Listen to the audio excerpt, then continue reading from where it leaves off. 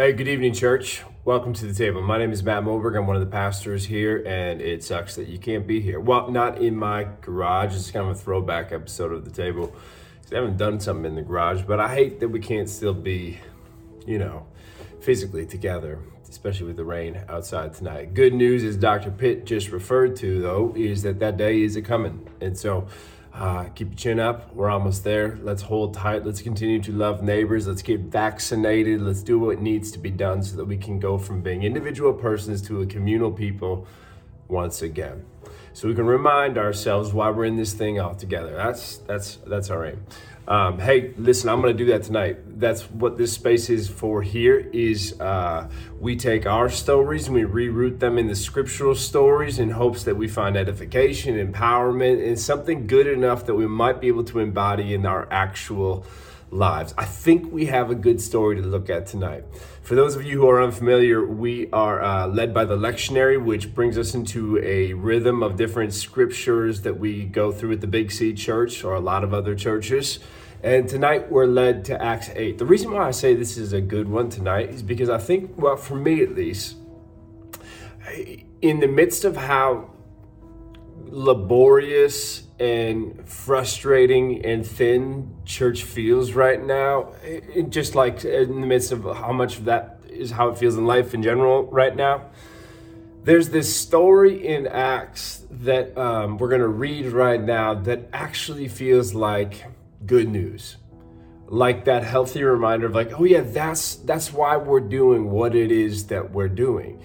And so I'm excited to bring you into it tonight. Also, I just need to note it. I don't know how you and yours are intending to celebrate this fine day, but from my family with yours, we want to wish you just the happiest of hours as you go about your festivities, celebrating the Feast of St. Philip, because that is what today is. Actually, I think it might be May 3rd, but it's the closest Sunday, so we celebrate it today. It is the Feast of St. Philip. How are you letting your hair down? Put it in the chat below. Are you, taking care of local lepers and widows? Are you watching Dr. Phil? What are you doing to celebrate the Feast of St. Philip? We have these days in the church calendar where we take some space and we make some time to honor different people from church history, people whose faith has formed our faith, people whose hands have been all over our story, leading us to where we are today. We have these different moments where we pause to celebrate and remind our people to feast. Now, obviously, I think it goes without saying, but there are also times when the church calls her people to fast. But in the Christian story, by and large, there are always more feasts than fasts. There is more celebration than suffering. There is more reason to put your chin up than the reason is to drop your head down. We do more feasts than we do fasts because at its core, Christianity is a celebration of what God has done, what God is doing, and what we trust that God still will do. And in congruence with that good news, we feast more than we fast. And today, for the 10th time, I'm going to tell you why.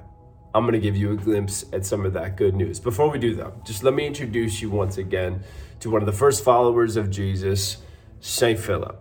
For those of you unfamiliar with Philip, Philip is a man who was, again, one of the first followers of Jesus, but he was born and raised in a small Jewish village called Bethsaida, which was on the north side of the Sea of Galilee, in a part of the region that was called, at that time, the Orthodox Triangle. Now, what does that mean, Matt? Well, thank you for asking.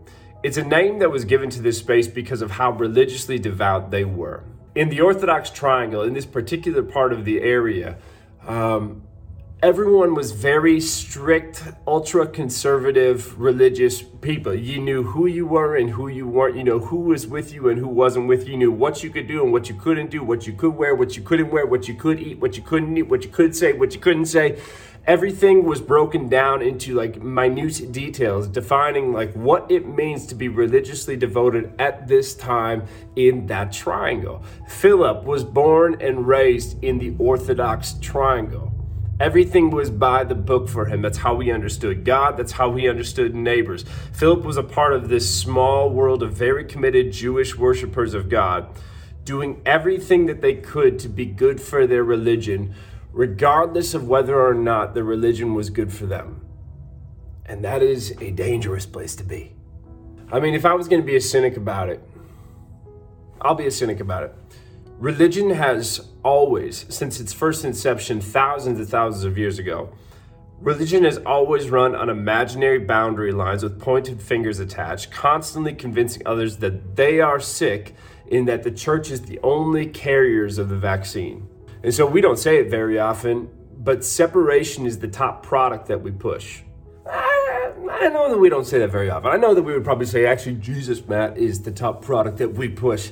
I get that you are saying that, but by and large, religious history would show that religious people go to the world and they tell them that they are sick because they are separated from God. And then when those people start sweating bullets and go like, well, how do I close the gap? Well, they go, well, thank you for asking, because I actually have just the cure for you. Come join our club, become a member, do what you need to do, and we will fix the gap. And I get why we do it, right? It's an effective strategy to employ. It's fear, it's manipulative, it's kind of gross, but it's effective. The question I guess I would ask is it honest? Is it integrous? See, one of the questions that scares church folk to consider is, what if all of the time and money and energy that we spend offering the world a cure is for an illness that doesn't actually exist? What if people aren't separated from God? What if the good news that you never needed is that you can be reunited with God, but the great news that you never heard is that you were never separated in the first place? What would that mean for your life? How would that change your interaction with yourself, with others, and with the divine? See, if we got a glimpse at that, if we actually lived into that, we would understand why our faith is a faith that focuses more on feast than it does on fast. And you'll get a first-hand encounter of that in this text.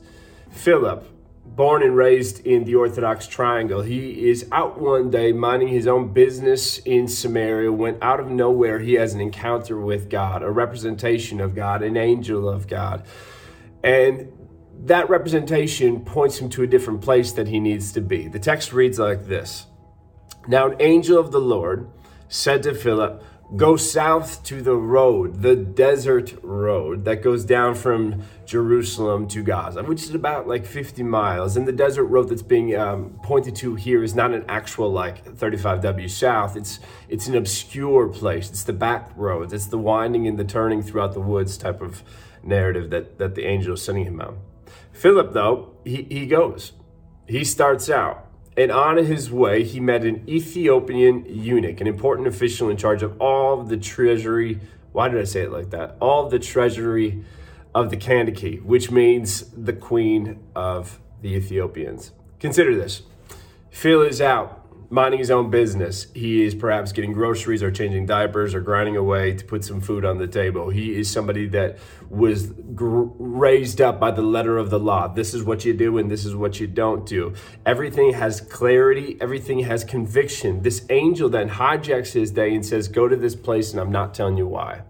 Go to that destination and you have no duties beyond getting there. Phil has no idea who or what awaits him on this desert road. He's just got this funny feeling like he needs to be there, and so he goes. And then when Phil gets there, he runs into an Ethiopian eunuch, which I wish I could give you a name, but Luke doesn't tell us it. He does tell us other things, though, about him.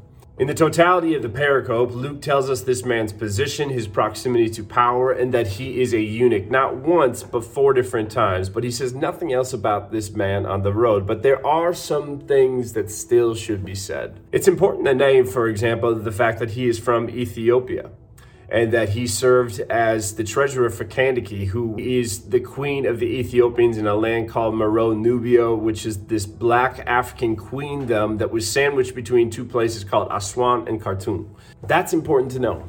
It's also important to name that he has a scroll in his hands that he is reading from, which is something that not a lot of people had. In fact, many synagogues at this time couldn't afford to scrap a few different pieces of Torah together, but here is this Ethiopian eunuch with a scroll of Isaiah that's sprawled out in his lap. He has access to wealth, he has access to resources, he's able to get his hands on his scroll. That's not a small detail, pay attention to that.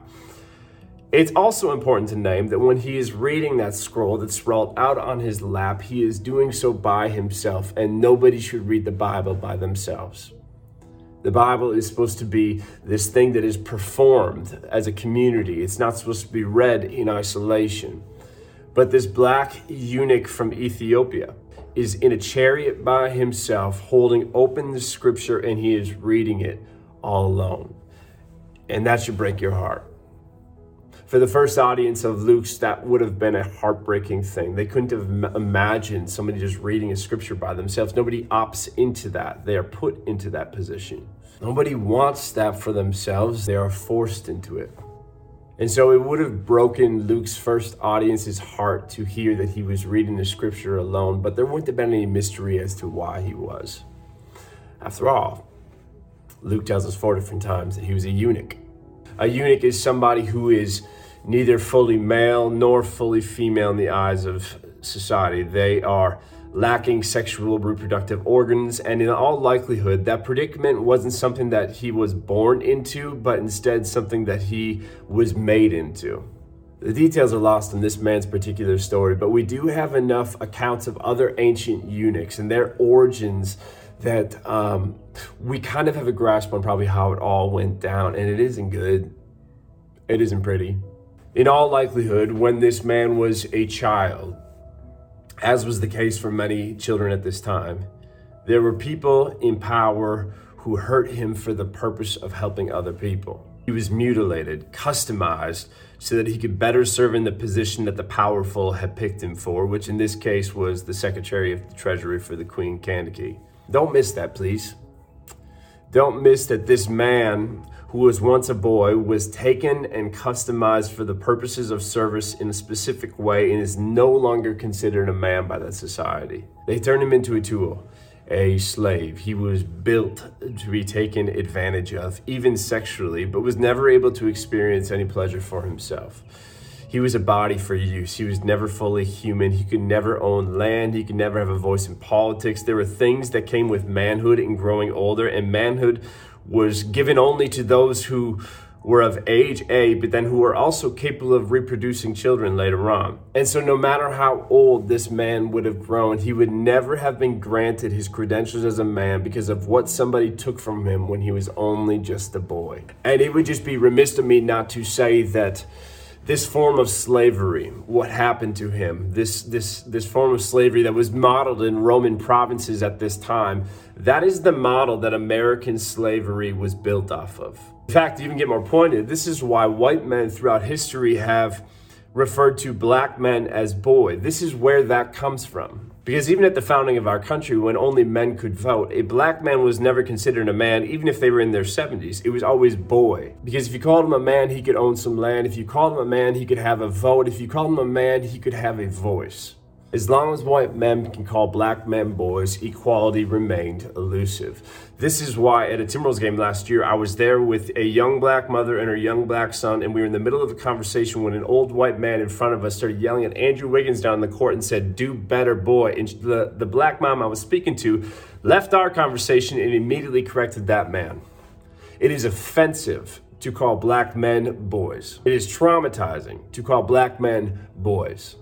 It is offensive because it is oppressive. It is not a benign term because it has been used in oppressive ways to deny black people their humanity. As one black friend of mine recently told me, that word boy, it leaves you feeling like to survive, you have to be extra selective with where you step, lest you are going to be stepped on in your recklessness. And I think about that when I read this story because I don't see that heightened sense of intentional selectivity on behalf of the eunuch.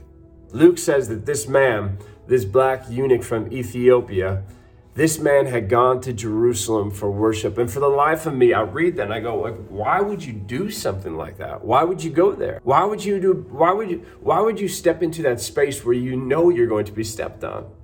I mean, anybody who was a practicing Jew at the time would have known how the system works in accordance with Deuteronomy 23 that clearly forbids eunuchs from participating in the assembly of God. As a victim of castration and abuse, the moment that the eunuch would have stepped onto the scene, he would have been put in a position of extreme, irrevocable dishonor and impurity in the eyes of the conservative religious establishment in Jerusalem at this time. You can't have kids, you can't come in. If you are incapable of being circumcised, then you are incapable of being deemed as worthy because you cannot carry out the covenant. So I guess my question is, if I was sitting here in my garage with the Ethiopian eunuch by my side, is why would you ever step into a scene like that? And I think Luke gives us the answer. I think implicit inside of the text of Acts 8, Luke is telling us that the eunuch steps into a scene like that because the scroll stepped into his story first. 8:28, on his way home, the eunuch was sitting in his chariot reading the book of Isaiah the prophet. Luke even makes sure to note the particular part of Isaiah's text that the eunuch is reading from. Isaiah 53, 7-8, this is the passage that the eunuch was reading. He was led like a sheep to the slaughter, and as a lamb before its shearer is silent, so he did not open his mouth. In his humiliation, he was deprived of justice. Who can speak of his descendants? For his life was taken from the earth. Pay attention, church.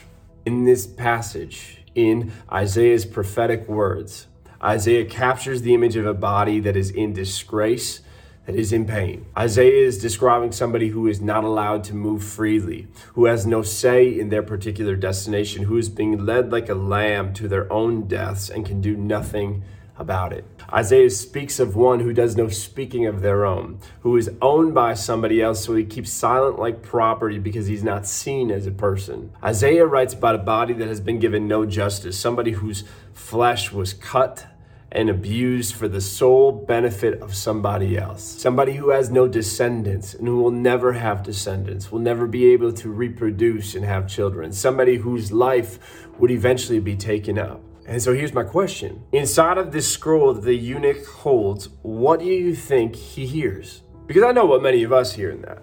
I know for many Christians, especially those of privilege, we read this text and say that Isaiah is talking about the Messiah. But for the Ethiopian eunuch, he's got to be wondering, is Isaiah talking about me? And if Isaiah is important, then are the people who hold this story the kind of people who will give me honor when all I've known is horror? Will they give me belonging when all I've experienced is brutality? Will they give me some kind of dignity when all I've known is dismissals? And all of a sudden, the 2,000 years between the text there and us here doesn't seem so far away. Because many of you have walked into rooms where you didn't know if there would be welcoming arms on the other side of the door. Many of you have been so cold in winters of loneliness that you didn't know if you'd ever find warmth again. Many of you have been wounded, and yet you kept on walking because you trusted that the hands that did you harm, that those hands are now behind you and that healing hands are up ahead. And so you went to go look for those hands only to find more harm instead of help. And it almost destroyed you. I know your stories. I know that that's been the case for many of you. And I think that was the case for the eunuch. I don't think he was careless when he went to Jerusalem to worship. I think he read Isaiah's words and was compelled. And so I think this trip back home when he's reading this scroll, he's reading it through swollen eyes and a creased brow and balled fists, wondering, where did I get it wrong? I could have sworn that somebody like me was finally going to belong with the people like that. And yet here I am, reading the scripture alone, even though I know that nobody should read the scripture alone. How many of you have made a lonely trip home from church like that? Man, I think a lot about, just in different conversations this past week, many trans friends of mine who have had that experience where they went to a church where there were the big banners outside that said all are welcomed, only to step inside and find that not all are actually wanted. Painful trip back home from Jerusalem to Gaza. Reading scripture by yourself, wondering if anybody else will ever choose your chariot to come on inside of. I mean, in so many different areas, we have made the church into such a country club that it's just amazing that they haven't taken away our tax-exempt status. So many different times we have made insiders and outsiders, pushed people away who were so desperate to find a way in. See, this entire scene in Acts 8, don't miss how heartbreaking it is. You need to feel the white space in between the black words, the tone of the text, the tear-soaked pages that the eunuch holds in his lap. The entire scene is incredibly sad, and yet I told you at the start that this is a story of celebration, because the eunuch who is reading the text by himself, he won't be doing that much longer. God has chosen one of the first disciples of Jesus not to go preach to a nation, but to go find this one individual person who ran into a locked door at the house of God and was told they don't belong there. God is calling Philip to go say, that is not true. They are liars. You are here. You are loved. You are enough. You are mine. You are a child. I know what they did to you. I hate what they did to you, but you are loved, you belong, you are good, you are seen, you are safe. Philip, go and tell the eunuch all of these things. And Philip goes. Philip is sent to this lonely road where he is kind of like this creeper, essentially, who's jogging up next to the chariot as the eunuch is reading this text out loud, and he shouts, "Hey, do you understand what you're hearing in there? Do you get it?" And the eunuch says, actually what I wish more of us would say, the eunuch says, "How am I supposed to understand when nobody's here to lead me? I could read the words, but I don't understand the weight." And then Philip jumps in and he tells the story of Jesus. Philip talks about the one who suffers infidelity to love instead of succumbing to the promises of power. Philip tells the Ethiopian that Jesus is the Messiah. And the Ethiopian had to have heard that the exalted one is a eunuch, that the anointed one was the abused man, that the excluded one is being lifted up, that the brutalized is the beloved. And the eunuch starts connecting the dots on if somebody like that looks an awful lot like me, is sitting on the throne over all that is, then what would stop me from getting baptized right now? Are you telling me, Philip, if I'm hearing you correctly, that there is nothing about who I am that would prohibit me from participating in all that God is? And Philip says, "Nothing." Oh my gosh, it's so good. I could cry right now. It's a beautiful story. Philip tells him that throughout your whole life, when all of the churches and all of the clubs and all of the cliques and all of the parties, all of the people who have pushed you out, God has always been there to pull you in. And so I need to make an announcement right now, and I wish we could have done this in person, but I do want to say a couple words just to a few of you, not all of you. For those of you who have it all together, you look good, you are good, you have no problems, never experienced like being disappointed, frustrated, or left out, or anything of that sort, you can go onto Facebook elsewhere at this point and like other people's posts or do what you need to do. Do people still poke? Not the point. But I do want to make an announcement for those of you who dragged your feet to step into this space because you were scared of what would find you when you did. I want to make an announcement for those of you who felt like the presence of God is the last place that you should be because of who you woke up next to this morning or who you ran away from last night. I do have an announcement for the drunk, the parent, the queer, the addict, the scared, the skeptic, those who walk with a limp and it feels like everybody else is sprinting, the angry, the apathetic, the frustrated, the fed up. I have an announcement for you tonight. There are no second-class citizens in the kingdom of God.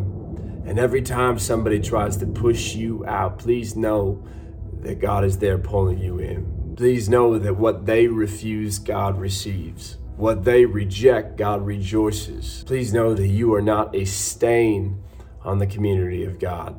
You are a celebration. And to make that clear, God sends Philip 50 miles down a desert road because nobody should have to be alone. Nobody should get in the way of the one who is the way. I think it was Rachel Held Evans who once said that the gospel is offensive not because of who it cuts out, because of who it brings in. Yeah, Isaiah actually said the same thing first. If the eunuch and Philip were to keep turning the pages of that text, they would get to the point where Isaiah dreams of a day where eunuchs and all people will be welcomed into the fold, where there'll be a community of God that is actually for the people, loving and leading the people in a way that is benevolent and edifying for all. I remember when I realized that my job as a pastor wasn't to invite people to the table. I realized that my job as a pastor was to do all that I can to stop blocking the invite that had already been given.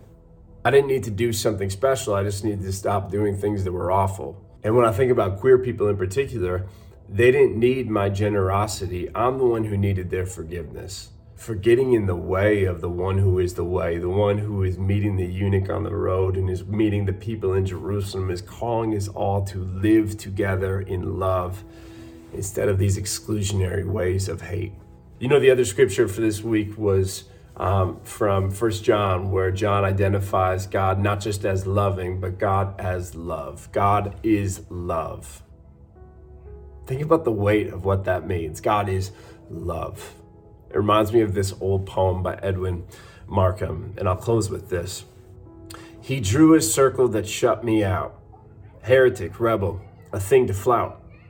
But love and I had the wit to win, and so we drew a circle and we took him in. You are loved. Please, let's see each other next week. Grace and peace, friends.